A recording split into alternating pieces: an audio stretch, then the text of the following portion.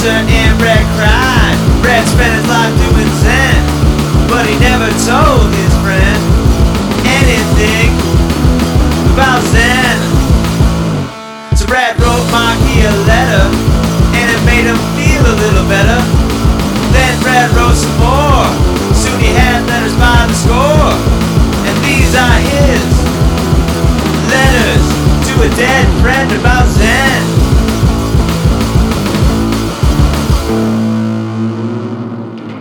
Letters to a Dead Friend About Zen. Today's theme song was recorded by Pink Guitars. We depend on your donations to support this podcast. To donate, go to hardcorezen.info/donate. That's hardcorezen.info/donate. Today's letter was read on October 8th, 2019 at the Universalist Unitarian Church in Cleveland Heights, Ohio. All right. Now should I say hello, Cleveland? Now you say hello. Hello, Cleveland. Dear Marky, I'm in Akron now. I'm scheduled to give a talk in Cleveland tonight. It's always strange to come back to Ohio. I suppose you know about this since you also moved away from the so-called heartland. Ohio is very different from the places you and I ended up moving to. I spent 4 years of my childhood in Africa and 11 years of my adulthood in Japan. I've also lived in Chicago, New York, Philadelphia, and Los Angeles. But even with all of that, I'm still an Ohioan. I still try to shove an R into words like warsh, and I never much liked thin crust pizza. The heartland of Ohio is also the place where I first heard the Heart Sutra.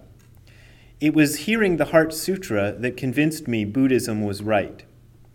Even though I couldn't really understand the sutra, still it spoke to me on a deeper, more intuitive level. So since I'm in the heartland tonight, I've decided I'll talk about the Heart Sutra. This is probably the single most important piece of writing in all of Zen Buddhism.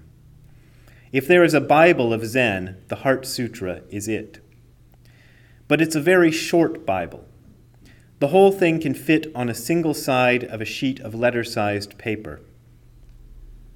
To me, the most interesting aspect of the Heart Sutra is that it refutes all of the fundamental and basic teachings of Buddhism. In the very first talk the Buddha gave after his awakening experience under the Bodhi tree, he spoke about the Four Noble Truths. The Four Noble Truths are: 1, all life is suffering; 2, the cause of suffering is desire; 3, the cessation of desire is the way to end suffering; and 4, the Noble Eightfold Path is the way to the cessation of desire. But in the Heart Sutra it says, no suffering, no cause, no cessation, no path. In short, no Four Noble Truths. And yet, the Heart Sutra is not considered to be a devastating critique of Buddhism. Instead, it's considered by many Buddhists to be the very essence of Buddhism. Not all Buddhists revere the Heart Sutra, but most forms of Buddhism that exist today hold it in high regard. The Zen Buddhists, however, are the ones who are the most crazy about it.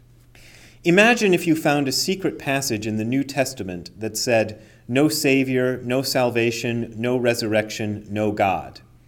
Now imagine this wasn't some atheist screed attacking the most cherished Christian beliefs, but was held by many Christians to be the very distillation of the true meaning of Christ's message. That's what the Heart Sutra is in Buddhist terms. And it doesn't refute just the Four Noble Truths. It goes on to refute pretty much all of the basic core teachings of Buddhism. The Heart Sutra was originally part of a larger sutra, but most folks these days only pay attention to one section of that longer sutra. It's called the Heart Sutra because it represents the heart of that larger sutra. The heart part of the Heart Sutra starts with the Bodhisattva of compassion, known as Avalokiteshvara in Sanskrit, Kuan Yin in Chinese, and Kannon in Japanese, practicing the deepest form of intuitive wisdom. In other words, he or she is meditating. I say he or she because the Bodhisattva of compassion is sometimes depicted as male and sometimes as female. He or she, or they perhaps, we don't know the Bodhisattva's preferred pronouns, then makes a little speech to a guy named Shariputra, who was one of the Buddha's wisest students. The rest of the Heart Sutra is that speech. I should mention here that the Heart Sutra was composed between 500 and 1,000 years after both the Buddha and Shariputra died. Avalokiteshvara, the Bodhisattva of compassion, was not a historical person at all, but instead represents a personification of the spirit of compassion present in every person. Nobody ever insisted that the Heart Sutra was the record of an actual incident, which is why some more literal-minded sects of Buddhism don't accept it. But most Buddhists don't care if the Heart Sutra is not the record of a historical incident. What matters to them is that it rings true. Besides refuting most of Basic Buddhism 101, the Heart Sutra also contains these very famous lines. Form does not differ from emptiness. Emptiness does not differ from form. Form itself is emptiness. Emptiness itself, form. The idea of emptiness is one of the most popular aspects of Zen Buddhism. It's also one of the hardest to explain. Emptiness is the common translation of the Sanskrit word shunyata. There is some debate over whether the concept of shunyata dates all the way back to the Buddha, or if it's a later invention. The word shunyata is mentioned in some early Buddhist writings, but it didn't take on any real great importance until much later. Sometimes people like to awkwardly translate shunyata as it isness, instead of emptiness. When people hear the word emptiness, they tend to picture a deep, dark, scary void. But in Buddhism, emptiness means something more like things are exactly what they are and are empty of any ideas we might have about them. This includes ourselves and any ideas we have about ourselves. Those ideas are also empty. Whoever wrote the Heart Sutra also applied it to other Buddhist concepts, which is why the Heart Sutra seems to refute these concepts. The Buddha said that all life is suffering, but even that is empty in the sense I just described. The Buddha didn't mean that every second of every day you're alive is horrible. He just meant that everyone suffers and that even our happy experiences have at least a hint of sadness in them. He wanted people to stop chasing ultimate happiness. So the Heart Sutra says no suffering as a way of signaling that even the Buddha's best ideas have their limitations. This is also why Zen guys often say contradictory things. Dogen was fond of contradicting himself in order to point out the limitations of language and thought, and the way that they fail to capture what reality really is. The Heart Sutra doesn't just refute Buddhist ideas, it even refutes our basic experiences. It says that there are no eyes, no ears, no nose, no tongue, no body, and no mind. And it says there's no sight, no sound, no smell, no taste, no touch, and no objects of mind. On the one hand, it's pretty obvious that eyes, ears, noses, tongues, bodies, and minds exist, as do the things we perceive with them. And yet, our sense organs and the things we perceive with them aren't exactly what we think they are. They are so unlike what we imagine them to be that the writer of the Heart Sutra says they don't exist at all. In other words, they are empty. Then the writer of the Heart Sutra goes on to tell us that there's no ignorance. But if you've ever been on the internet, you know that ignorance is never in short supply. He also tells us that there's no end to ignorance, so maybe he has been on the internet after all. Actually, he means that no one ever gets rid of their own ignorance, even though the early Buddhist sutras promise that you can. What's even more maddening is that the writer of the Heart Sutra then proceeds to claim that there is no old age or death. Well, you died, Marky, and I'm getting old. So between the two of us, we can say that there certainly is death and old age. But then the sutra contradicts himself by saying there's no end to old age and death. Again, he's telling us that our ideas about things are not the things themselves. At the end of the Heart Sutra, he tells us that there is nothing to attain. And he says that with nothing to attain, we have no hindrances and no fear. Without hindrances or fear, he says, we realize nirvana. Nirvana is the ultimate state in Buddhism. It means the complete extinguishing of all craving to be anything other than exactly what we are. With nothing to attain. That, to me, is another one of the key lines of the Heart Sutra. We are always trying to attain something.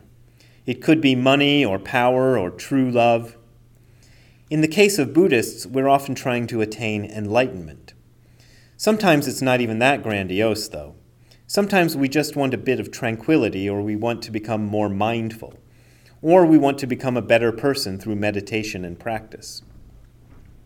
The Heart Sutra says there is nothing to attain, not even those laudable aims.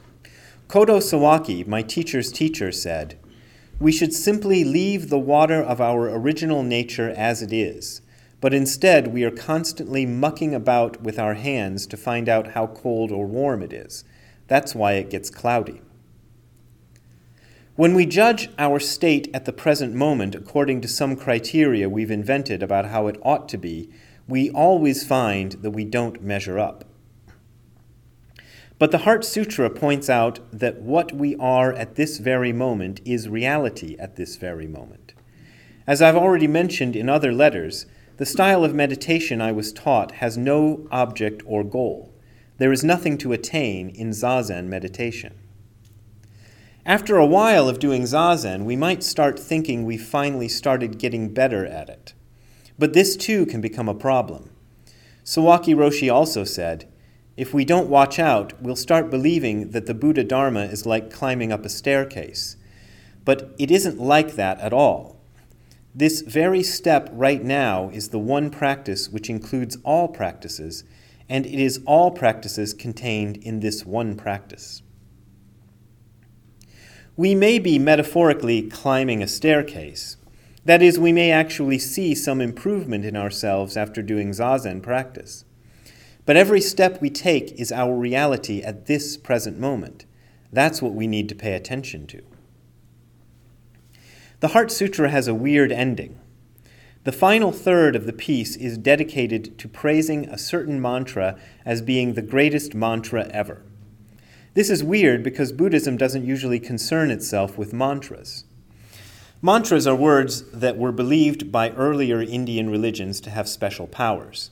You probably heard the Hare Krishnas chanting their mantra, Hare Krishna, Hare Rama.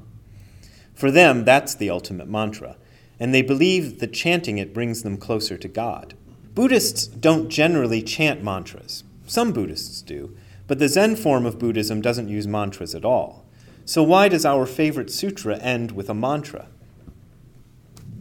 When someone asked my first teacher, Tim McCarthy's teacher, Kobun Chino, why the mantra was there, Kobun said, "That's just Indian stuff." Indian religious writings often ended with a mantra, and the writer of the Heart Sutra followed that tradition. The mantra in the Heart Sutra is Gate Gate Paragate Parasamgate Bodhisvaha. It means roughly, gone, gone, all the way gone across to the other shore, hooray for enlightenment. I don't know any Zen Buddhists who go around the streets dancing and playing tambourines while chanting that mantra. That's just not our style. Most take the mantra at the end of the Heart Sutra as a nice bit of decoration, like a little bow to wrap the whole thing up. People have written whole books on the Heart Sutra, taking it apart line by line and explaining how it relates to various schools of Buddhism that existed in the past. Those books are interesting for people like me who get into the minutiae of Buddhist history. But for normal people, that sort of analysis doesn't matter very much. As I said, when I first heard the Heart Sutra, I didn't even understand it. I just felt like it was saying something important.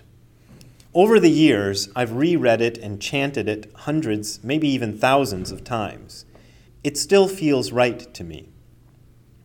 Since the sutra is so short, instead of signing off this letter the usual way, how about I just leave you with the sutra? This is the translation I first heard, the one by Kobun Chino. Kobun said about the Heart Sutra, instead of writing a new sutra, your own sutra, you should read the old sutra. You read it as your sutra. You chant it as your sutra. So here goes. Avalokiteshvara Bodhisattva, when practicing deeply the Prajnaparamita, perceived that all 5 skandhas are empty and was saved from all suffering and distress. Shariputra, form does not differ from emptiness. Emptiness does not differ from form. That which is form is emptiness. That which is emptiness is form. The same is true of feelings, perceptions, impulses, consciousness. Shariputra, all dharmas are marked with emptiness. They do not appear nor disappear. They are not tainted nor pure, do not increase nor decrease. Therefore, in emptiness, no form, no feelings, perceptions, impulses, consciousness. No eyes, no ears, no nose, no tongue, no body, no mind. No color, no sound, no smell, no taste, no touch, no object of mind. No realm of eyes, and so forth until no realm of mind consciousness. No ignorance, and also no extinction of it, and so forth until no old age and death, and also no extinction of them. No suffering, no origination, no stopping, no path. No cognition, also no attainment. With nothing to attain, the bodhisattva depends on prajnaparamita, and the mind is no hindrance. Without any hindrance, no fears exist. Far apart from every perverted view, one dwells in nirvana. In the 3 worlds, all Buddhas depend on prajnaparamita and attain anuttara samyak sambodhi, complete perfect enlightenment. Therefore, know the prajnaparamita is the great transcendent mantra, is the great bright mantra, is the utmost mantra, is the supreme mantra, which is able to relieve all suffering and is true, not false. So proclaim the prajnaparamita mantra, proclaim the mantra that says, Gate Gate, Paragate, Parasam Gate, Bodhi Svaha. There you go. I hope you liked it. Brad. I grew up in D.C. going in the punk scene, but I'm a little bit younger. I was saw Fugazi and Rollins Band and all that stuff. Yeah. I was more around then. But anyway, I met my teacher not too long after. There's a man named Toshu Nichwari. He's the heir of Tosen Akiyama. The first time I ever sat with him, he did the Heart Sutra in Japanese. Oh, right, yeah. The Sino-Sanskrit. Kanji, Zaibo, Setsugyo-jin, yeah. And from then on, I always preferred it in Japanese. I don't know why, it just flows off the tongue better. Yeah, it does. Yeah. Do you ever? Yeah. And that version that you're talking about, it's not really Japanese, because it's like I said in there, I lived in Japan for 11 years, and I can vouch for the fact that most Japanese people, when they hear that version of the Heart Sutra, it is slightly more comprehensible than it is to an English speaker. I mean, there's a few words in here and there that a normal Japanese person can get, but most of it sounds just like, nonsense syllables to them too, because it's the Sanskrit translated into Chinese, and then the Chinese is pronounced the way Japanese people pronounce Chinese, which is different from the way Chinese people pronounce Chinese. So it's like this mashup of 3 languages. Yeah, so that version I like it better, and I don't think it's really so bad to chant things. People get nervous about chanting things in languages they don't understand. And when I first started teaching in the U.S., I used to make a joke out of it, but then I started worrying people were taking it seriously. I would say, oh yeah, this chant just means you're selling your soul to Satan. Let's chant it together. Figuring people would get the joke, but some people seem to not get the joke. So I stopped saying that. But it doesn't really have any. The meaning, as you just heard, is pretty benign. And it's not very religious. That's the other thing I think is funny about the Heart Sutra. A lot of things, it's not worshipful. It doesn't. It's not a prayer of any sort. It's sort of a philosophical treatise, right. In an ancient sort of idiom. But it's like a piece of philosophy that you read aloud with a bunch of people in a setting that's vaguely like a church. a temple. Buddhist temples are similar in some ways, which is one of the ways that Buddhism, especially Zen Buddhism, is it uses a lot of the stuff. I'm trying to think of a good word. It uses a lot of the trappings, I think would be a good word for it, of religion to convey its message, but the message itself, I think, is non-religious. Brad, can you give an example of the concept of emptiness from the sutra? Oh, boy. Yeah, let me think about that. That's a hard one to do. Well, the sutra itself just says form is emptiness, emptiness is form. Mm-hmm. And there are various ways to take that. My favorite is that if you kind of look at life, we tend to think of things as having, as most events in our life, as having two sides, which are a form side, which is this what is this? This piano bench and my shoes and my head and all this sort of stuff, and that microphone there, the hard concrete form stuff. And then there's another side of life which we are experiencing along with that, which is in a way empty in the sense that you can't really pin it down, but it's this experiential side, the experience of touching the piano bench, or things like that, the experience of hearing my voice and so forth, and seeing things. And one way of looking at form as emptiness as form, is to say that those two sides of life, which seem to be eternally separate and eternally not the same thing, are actually the same thing. That's one version of form as emptiness as form. The other is what I mentioned one of the others is what I mentioned in the letter, which is that everything is empty of any ideas you have about it. So you can call this thing a piano bench, and there's some koans that are sort of like this. There's one that goes, what do you call this thing? I call it a chair. But it's just wood and nails, and I forget how the koan goes. But the idea that the koan is trying to convey is that there is this thing, and we have a name for it, and we can name all the parts of it. And because we can do that, we tend to believe that we understand what this is. But actually, this thing is a tremendous mystery. I'm just taking the piano bench as one concrete example. You could take anything. And we kind of go through life with a set of ideas in our minds about what's happening. And that set of ideas helps us understand, whether we can go through this light or have to stop at this light, or just various things we have to do, whether we should talk to this person or avoid this person, and so on and so forth, whether we should run into the piano bench or go around it, those kind of things. And that's a good way to navigate life, but we tend to make the mistake of thinking that we got this, like we understand this because we know what to call it and we know what to do if it comes into our purview or whatever, it comes into our life. We either sit on it or avoid it or whatever. We have a set of things we can do. But all of those are just concepts, and one of the ideas of emptiness is to try as much as possible, and it's kind of impossible, but it's one of the things we sort of attempt to do if we're meditating, is try to just let those go. So one of the things that, like I said in the letter, that the shikantaza is the style of zazen that I do, which means just sitting. And the idea is that you have no goal at all. But in reality, most people who sit zazen are doing something. And one of the things that we're often doing, I know I do this a lot, but I think most people sometimes get into this, is just trying to drop any idea of what's happening.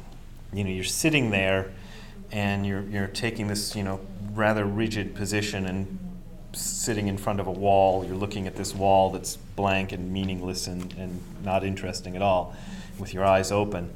and you're just trying to stay there and be with whatever's happening and try to drop any ideas about it. Whenever an idea comes up about what's happening, my legs hurt, or I wish I wasn't here, or when's the goddamn bell gonna ring, or whatever, those ideas come up, you just try to put them away and just have the raw experience. So that's another idea of emptiness. The other day I was looking and I took a picture of it to send to a friend of mine, the Kaz translation. Oh, right, he did that new translation. Yeah. And it really resonated with me because he used, instead of the word emptiness, he used boundlessness. Yeah, I saw that, yeah. And he said, boundlessness is not limited by form. Yeah. Neither are feelings, perceptions, impulses, or consciousness. So that kind of shed a whole new light on it for me. I do think it's a good way to put it, and it brings out a different layer of meaning. And it sort of reminds me of something. I was just up in Ojai, California, spending the night at this place with my girlfriend, and they had a book there at this inn we stayed at, which I don't know if you guys know where Ojai, California is like the hippie capital of California. It's really hippy dippy up there. But they had this book in the lobby or in the little sitting room of this inn, which was David Bohm and Krishnamurti. And I don't know if some of you probably know those two, but David Bohm he had something to do with the invention of the atomic bomb. He was a physicist, who was very into the high-level stuff, and was one of the authors of the first sort of quantum mechanics ideas of the universe.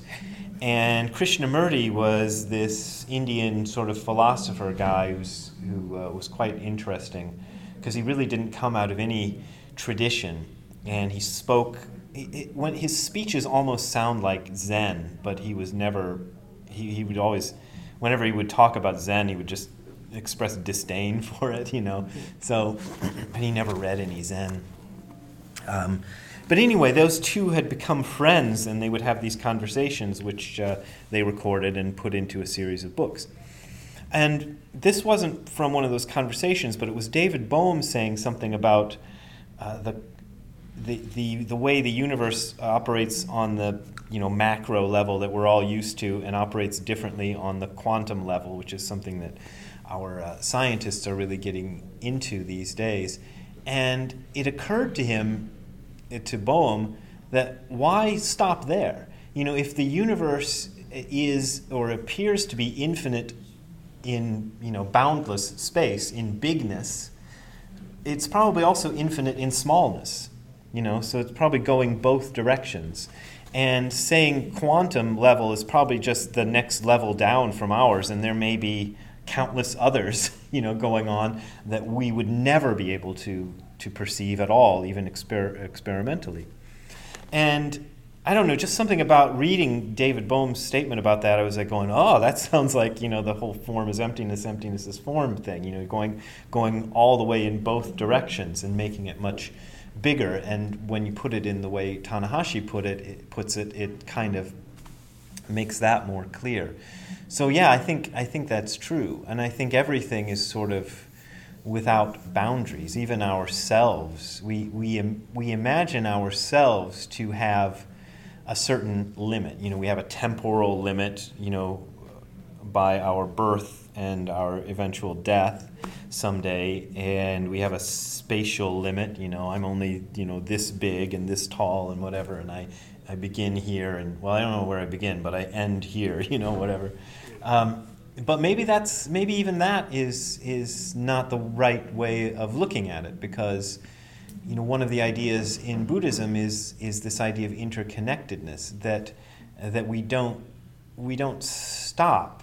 What we perceive of as ourselves as being a concrete unit that operates in the world, it may just be something more along the lines of I don't know, something akin to a bubble in water, So the bubble and the water, when perceived from the outside, would just seem like one complete unit. But maybe from the Bubble standpoint, he's like, I'm Mr. Bubble, and he doesn't think, Mr. Bubble doesn't think that he's part of the water. And then when he pops, he's like, well, I died, but he didn't die because he didn't go anywhere. The water's still all there.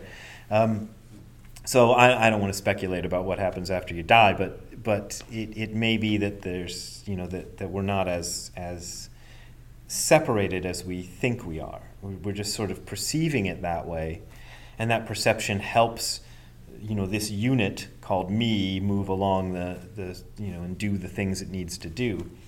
But that perception might not be the ultimate one, which we tend to imagine it is. The line in the Heart Sutra about like attaining perfect enlightenment always kind of baffled me a little bit, because I don't do anything perfect ever. Yeah. I mean, ever. So I kind of like that. Perfect is a really strong word. So I just wondered what your take on that would be. Yeah, it is. Yeah, Anuttara Samyak Sambodhi, and I don't know. That's usually translated as complete perfect enlightenment. So it's probably a good enough translation, although there may be nuances we're missing in the original. But the idea is completeness. And yeah, you're right. Nothing is ever perfect, or perfect in the sphere in which humans operate. Tends to be like our own invention of what's perfect. Like, I was thinking about it one day a couple of years ago about this concept of pure water. And, we have this idea, and they probably would say that this is, pure water. But it's pure water in the sense that we have defined what water is supposed to be, and this is what we think of as, reasonably pure water. But there isn't really pure water in the universe. Every bit of water is mixed with something else, and even water itself is hydrogen and oxygen, so it's already a mixture of two things. So it's not a perfect thing. So I tend to, when I think about perfect, Dogen says some weird things in Shobo Genzo, in which he kind of gives this idea that perfect means it includes imperfection within it, So to be perfectly me, I am, I try to be as I try to accept what I am, what this is, as it is, including any sort of ideas about whether I think it should be better or worse or any of that. So perfection is the giving up of any idea that things should be other than what they are, or need to be manipulated in a way in which to make them perfect.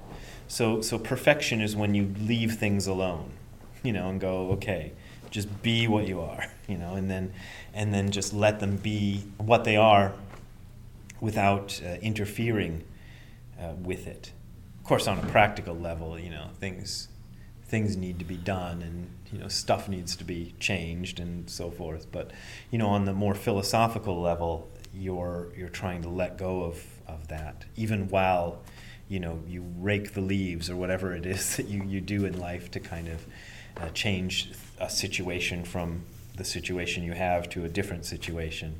And you can kind of look at meditation practice and Zazen practice in the same way. You're not really doing Zazen practice to attain some goal at the end of it, but you're also not doing it for nothing. This is in Shobo Genzo, in Dogen's great work. He entered Buddhist practice when he was very young. He was about 12 or 13 years old. Nobody's quite sure of his exact age. But both of his parents had died. His father died when he was 2 years old, and his mother died when he was 7, and then he was in the care of an uncle or something like that for the next few years. And then he decided to enter monastic Buddhist practice. But his question at that age to all the monks was, he'd read these sutras, and the sutras said everything is perfect just as it is.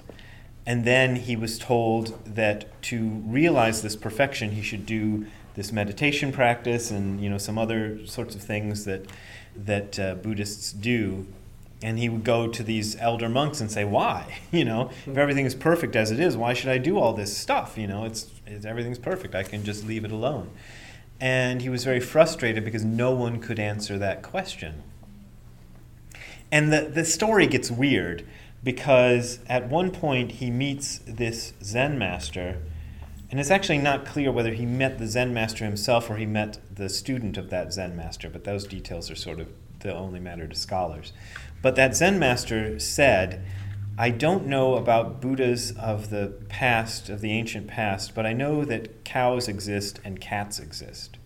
And to Dogen, that was like, that's the answer I've been looking for, which sounds, to most of us like, what? Why is that the answer?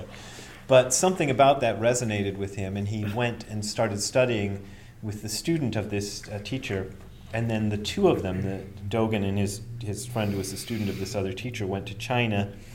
That guy died, and I've never seen any reference to why the other guy who went with Dogen died.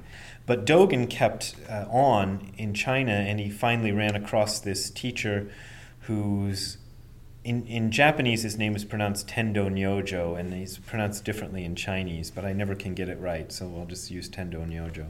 And Tendo Nyojo said the enlightenment he sought, that Dogen sought, was Zazen itself.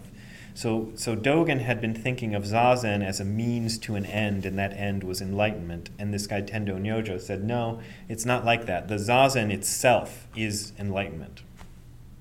To which any of you who've done Zazen, could probably say, that doesn't feel like enlightenment. And for most people, it just feels like sitting in an uncomfortable position and waiting for somebody to ring a bell.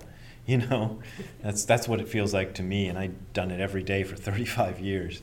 And it still feels that way. But something about that also clicked with Dogen, and now I don't even remember what your original question is. I veered so far away from it, but I hope that was some kind of an answer. So how do you let this information and these concepts and like desiring to not desire, desirelessness, inform your navigation of reality and practical life? Yeah, it's hard to say. My teacher, when I did that letter, I decided to go with the standard version of the Four Noble Truths. But the teacher I had in Japan never liked the standard version of the Four Noble Truths. So his idea of the Four Noble Truths sounds very different. It was like there's the subjective experience, which is the first Noble Truth. There's the objective experience, the sort of more form experience. That's the second. The third Noble Truth is action in the present moment. So that's what's really happening, and reality wraps them all up in a bow. So in my mind, I'm juggling both versions of the Four Noble Truths, because the first one I heard was the standard one. But giving up desire, if you try to take that in its sort of raw form, you can't really give up all desire. It's just impossible. You're always going to want something. But I think you can learn to let go of most of the things, of the sort of hooks desire gets in you. So you can learn, if you work at it enough, to be comfortable with the fact that you want this thing, but that even if you got it, it's not going to really make you happy. Because I think that's the problem with desire most of the time, is that it's attached to this idea that if we got the thing we desired, then that would fix. For some of us, we get so delusional that we think if we get this, it'll fix our entire lives. For others, it's more basic. You just, you have that little bit of relief or excitement or whatever it is when you get the thing that you've wanted, and that is a real experience, but it only lasts so long. There are actually a lot of studies, happiness studies they call it these days, about that phenomenon, about how.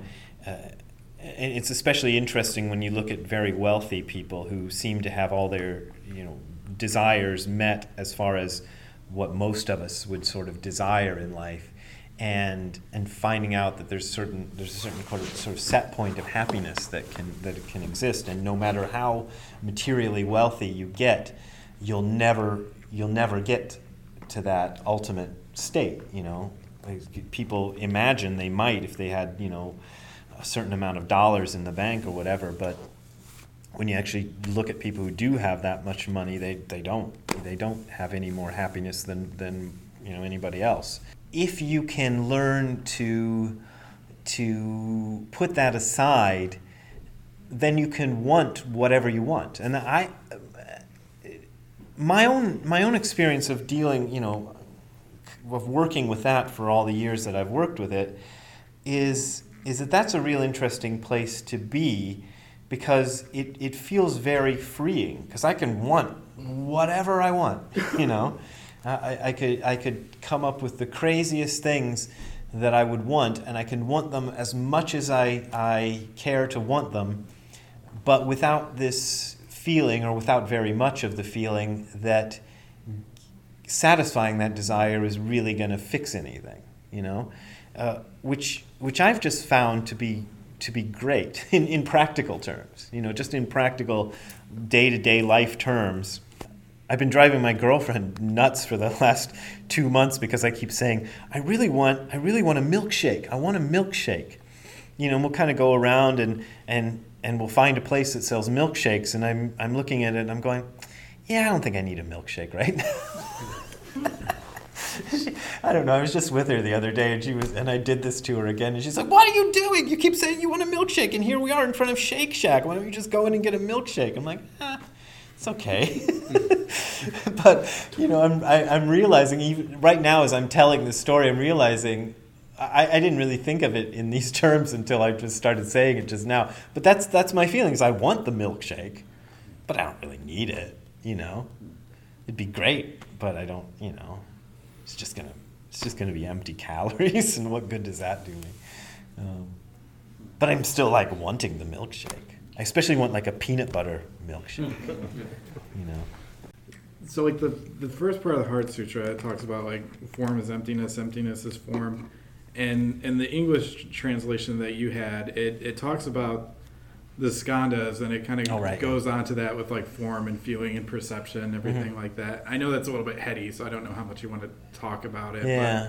But, so in your understanding of it, is when it goes on and talks about the different skandhas and how there's no form and feeling, is there any special significance in the Heart Sutra, or is it just another one of those things that it negates like everything else you were talking about? I think it's basically just negating everything, and just kind of, and I think whoever authored it chose to pick the most cherished ideas within Buddhism as the ones to negate, because that would probably would have the most impact on the people reading or hearing the sutra. So I don't think there's any specific reason other than that. I mean, I don't know. I'm kind of looking in the head of somebody who died 1,000 some years ago, and who we don't even know the name of. But I think that's what he was going for. And I decided, when I was writing this, I thought, well, do I need a paragraph on what the skandhas are? And I just decided I'll just skip that, but it leaves a kind of gaping hole in that. And for those of you who don't know, in Buddhism there's no idea of a soul. So the earlier sort of Hindu idea was that there's a little piece of God that lives in every one of us, and it's called Atman, and it's identical to God. And when you die, Atman departs from your physical body and enters another body, and that's how reincarnation happens. And that's sort of the Hindu. That's real basic. I mean, there's some people who would argue whether that's actually what they mean, but that's kind of the basic idea anyway. And the Buddha was raised with that as his idea of what life was like. And during his meditation and practice, he decided that was not right. There was no Atman at all. And he taught a teaching, you probably know this, but I'm kind of saying it for everybody else, called Anatman, which means no Atman. And instead proposed this idea of 5 skandhas, which are forms, feelings, perceptions, impulses, consciousness. And that each of us is a conglomeration of these 5 aspects of reality that sort of function as a unit for, the duration of a lifetime, and then, dissipate at the end of life. But none of them is primary. So, a lot of people like to put consciousness as the primary thing and say that it's consciousness that does this. But the Buddhists put consciousness as one of the 5 things, so it's no more significant than the other, than perceptions, which is kind of, that's hard if you're kind of raised in a Western way of thinking. That's hard. At least it's hard for me to wrap my head around sometimes how that works. But that's their idea. So yeah, I decided not to go into that. But he does say the 5 skandhas. The writer of this sutra, he or she, whoever wrote it, says that the 5 skandhas are empty. And I don't think. There's you can read whole books. Red Pine is a wonderful book, and Kaz Tanahashi has another really good book about the Heart Sutra that go into what each of the things are that get negated in the Heart Sutra. And it's if you're interested in geeky Buddhist stuff, it's sort of interesting to see how it relates to certain teachings that were known to be parts of Buddhism at the time that it was written. There's the 12-fold chain of dependent origination is all negated in the Heart Sutra, but whoever put together the Heart Sutra doesn't go through all 12. It just goes through the first one and the last one. It doesn't really matter, but it's implied that it's going to go through all 12. And I don't know. I think he's just trying to say that everything is equally empty. I don't know how this is related. Last year I read a book I've been really affected by, and when you talk about form being formless, I don't know if you know him, he's a Zen Buddhist. Frank Attesti wrote a book called The 5 Invitations, and he talks about being in a hospice, taking care of people who are dying. And he actually talked to Kubler-Ross about this, and talks about denial, these stages of grief. And that she agreed from his experience of that there's, when I'm thinking about, when you're talking about form being formless, of almost like an intellectual concept that I got it, but he was talking about at the end of these stages, we think of acceptance as the end. Yeah. And he and Kubler-Ross agreed that no, there's a chaos at the end. When people are dying, they're beginning to realize that I am not my body. Yeah. There's physiological things going on, and this is just nutty. This is just there's no center here. Yeah. So his idea was that that is the experience of this dissolution. It could be, yeah.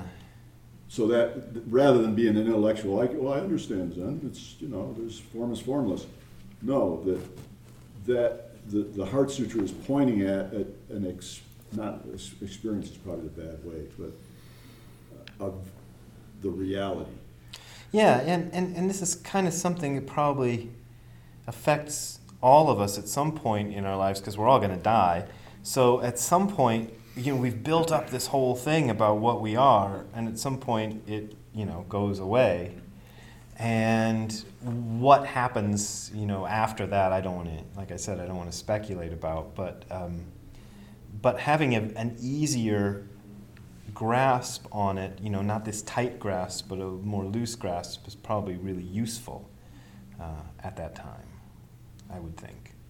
But is that something we can have now? That's what it seems to be pointing at. Yeah, I think so. We're diluted. We're in this bardo, if you use another more Tibetan kind of idea, but that you think like we're in the Matrix. Yeah. You're not realizing what's actually real is that, the piano table. Yeah, I think I like that you brought up the Matrix. I think there's a few people out there I've kind of encountered, not in real life, but on the internet, who take the Matrix way too seriously. But I also think, those guys who wrote it, the Wachowski, I guess they're Wachowski sisters now instead of brothers, but it's a kind of an interesting metaphor that sounds almost Buddhist if you take away the sort of specifics of being whatever. Yeah, all that stuff with the tubes and all this stuff. But the idea that we are living this life that we think we understand, but it's actually what the experience we're going through even now is not the experience that we think it is. And it's one of these things that sort of has, as I've been studying Zen all these years, it's sort of gradually kind of becoming more and more to the fore of my understanding of things. And I realized that most people who teach Zen don't go there. And I except in a kind of oblique way, which is almost given in a sort of code that, for me, reading Shobo Genzo over and over, as I've done over the years, is like peeling an onion. I'm realizing, oh, this thing meant one thing to me 10 years ago, and now I read it again, and I'm like, oh, yeah, there's another layer here of this thing. And it all sort of points to this idea of the experience we're having now being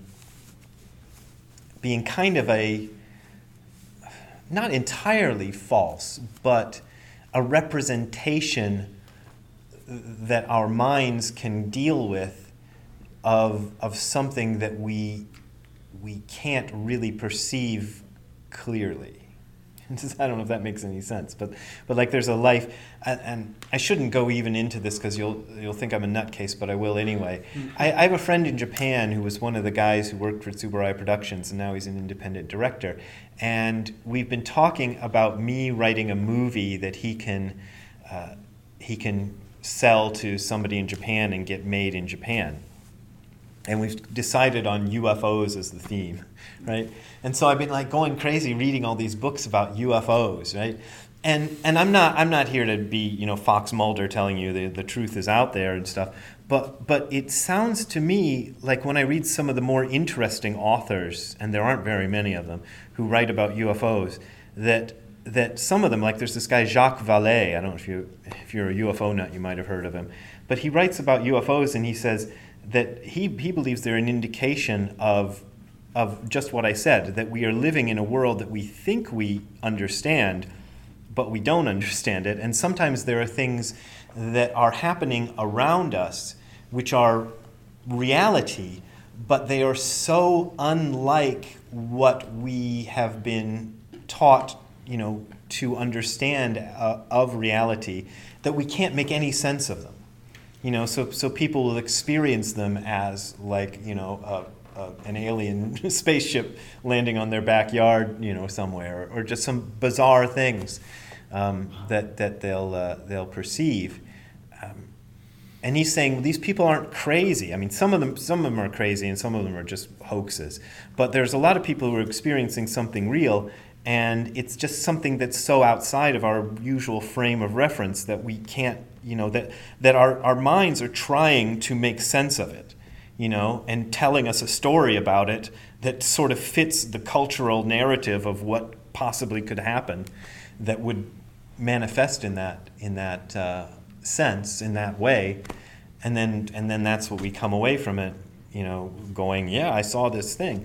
I just think that's an interesting idea, and yeah, that's my crazy for the evening. My crazy UFO stuff for the evening. I've always wondered, what's your take on when they talk about transmission outside of the sutras? Well, yeah, that's there's that idea there.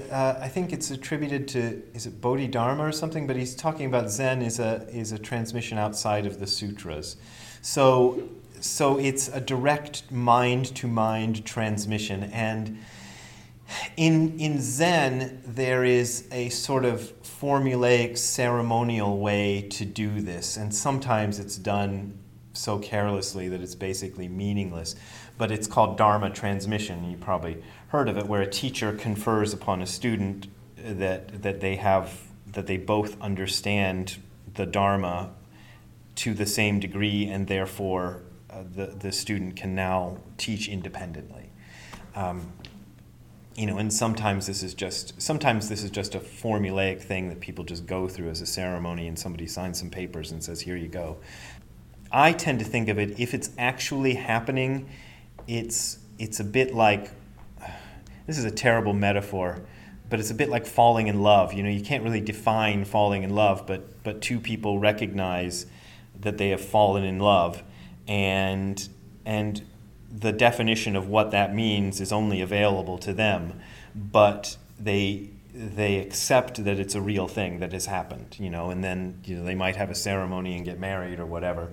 And I think Dharma transmission in Zen is ideally supposed to be something like that. I mean, without the sexual angle, obviously, but it's supposed to be an understanding between two people of having a common ground and therefore being able to express that. Well, maybe not necessarily being able to express it, but having the sort of permission to try to express it as best they can is supposed to be a way. So that's, when I hear that transmission outside of the scriptures or outside of the sutras, that's usually what I envision, its meaning being. I'd like to hear your thoughts on what I think of as the framing of the Heart Sutra. When they extracted it, they brought with it the framing of a conversation. Yeah, they did, yeah. And so that aspect of putting it in a context, a message to a dead friend, if you will. Yeah. How does that affect the sutra as a whole? Well, it's interesting that you ask it that way, because it makes me think of it differently.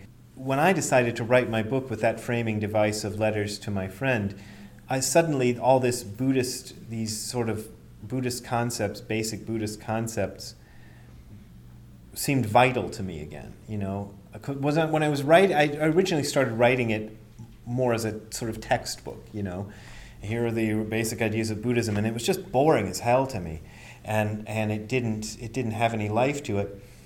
But when I framed it as letters, and when I pictured this sort of composite character of my two friends as the person who would, I assume he can't magically receive the letter, but, who knows, maybe there's some realm in which he can, I don't know. But that's not the reason I wrote them that way. But I'm picturing him, I'm picturing a specific person that I'm trying to tell this stuff to. And that forces me to put something into it, like, why is this important, Instead of just saying, well, there's the Four Noble Truths and the Eightfold Path, I have to say, well, who cares if there's Four Noble Truths and an Eightfold Path, what's that got to do with anything? And that really helped make the book work. And I would suspect that the person who wrote the Heart Sutra or wrote the longer sutra maybe had a similar objective. Maybe it made those concepts more relevant to put them, that was a kind of standard thing to do in those days, is to, instead of just writing a philosophical treatise like Western people do, was to frame them in forms of conversations and stuff. We had that in the West too, like Plato did his writing that way. I think Plato did, or there were, these philosophers did it, but it sort of fell out of fashion after a while, and people were just writing things to kind of an anonymous audience. But the Indians never really did it that way. The Indians always wrote stories around them, which makes Indian philosophy, on one sense, it can make Indian philosophy like sound crazy, because there's always some bizarre story surrounding it. Like, I've never, to my shame, as important as the Lotus Sutra is to Buddhists, I've never been able to get through the entire Lotus Sutra. I've tried, but I'm just like, ugh, I can't stand this. Because it's like there's people flying through the air and shooting laser beams from the middle of their forehead. And, literally that stuff is written in the sutras. And I'm going, what the hell is this, Just tell me what the philosophical concepts are and don't tell me about the guy flying. There's one where somebody descends from another planet and comes down. The UFO fanatics love that part of the Lotus Sutra. There's all sorts of stuff in there. And to us it seems unnecessary, but maybe to those writers, putting it in that way made it more real, Like Shariputra, who that sutra is addressed to, we don't have a strong image of Shariputra. If you study Buddhism, you might have an idea of who Shariputra was. But even I've been studying it for, all these years. I don't have that clear idea of Shariputra. But maybe it would be sort of like, to try to fit it into an American vernacular, maybe it would be like putting Abraham Lincoln or Martin Luther King or somebody like that in the story, and having them have the dialogue. And then you'd have a sense of, oh, that's who's talking, that's who's, saying this thing. It's that guy who, freed the slaves talking to that guy who was the descendant of slaves, whatever, I don't know. Having a conversation. That would be a book. Somebody should write that book. Actually, I won't do it. Maybe some of you might have an interest in doing the conversation between them. That would be a kind of a fun book. But anyway, it might have that kind of an appeal to them, that to the people who understood who these characters were supposed to be. Like Shariputra was supposed to be a super intellectual, who knew everything about everything and could blab out all the facts that you wanted about things. And have the Bodhisattva of compassion, who's like a completely opposite character, say, "Hey, Shariputra, here's what's going on," probably made it more real to the audience. Thank you very much. Thank you, Cleveland. Thank you. We depend on your donations to support this podcast. To donate, go to hardcorezen.info/donate. That's hardcorezen.info/donate.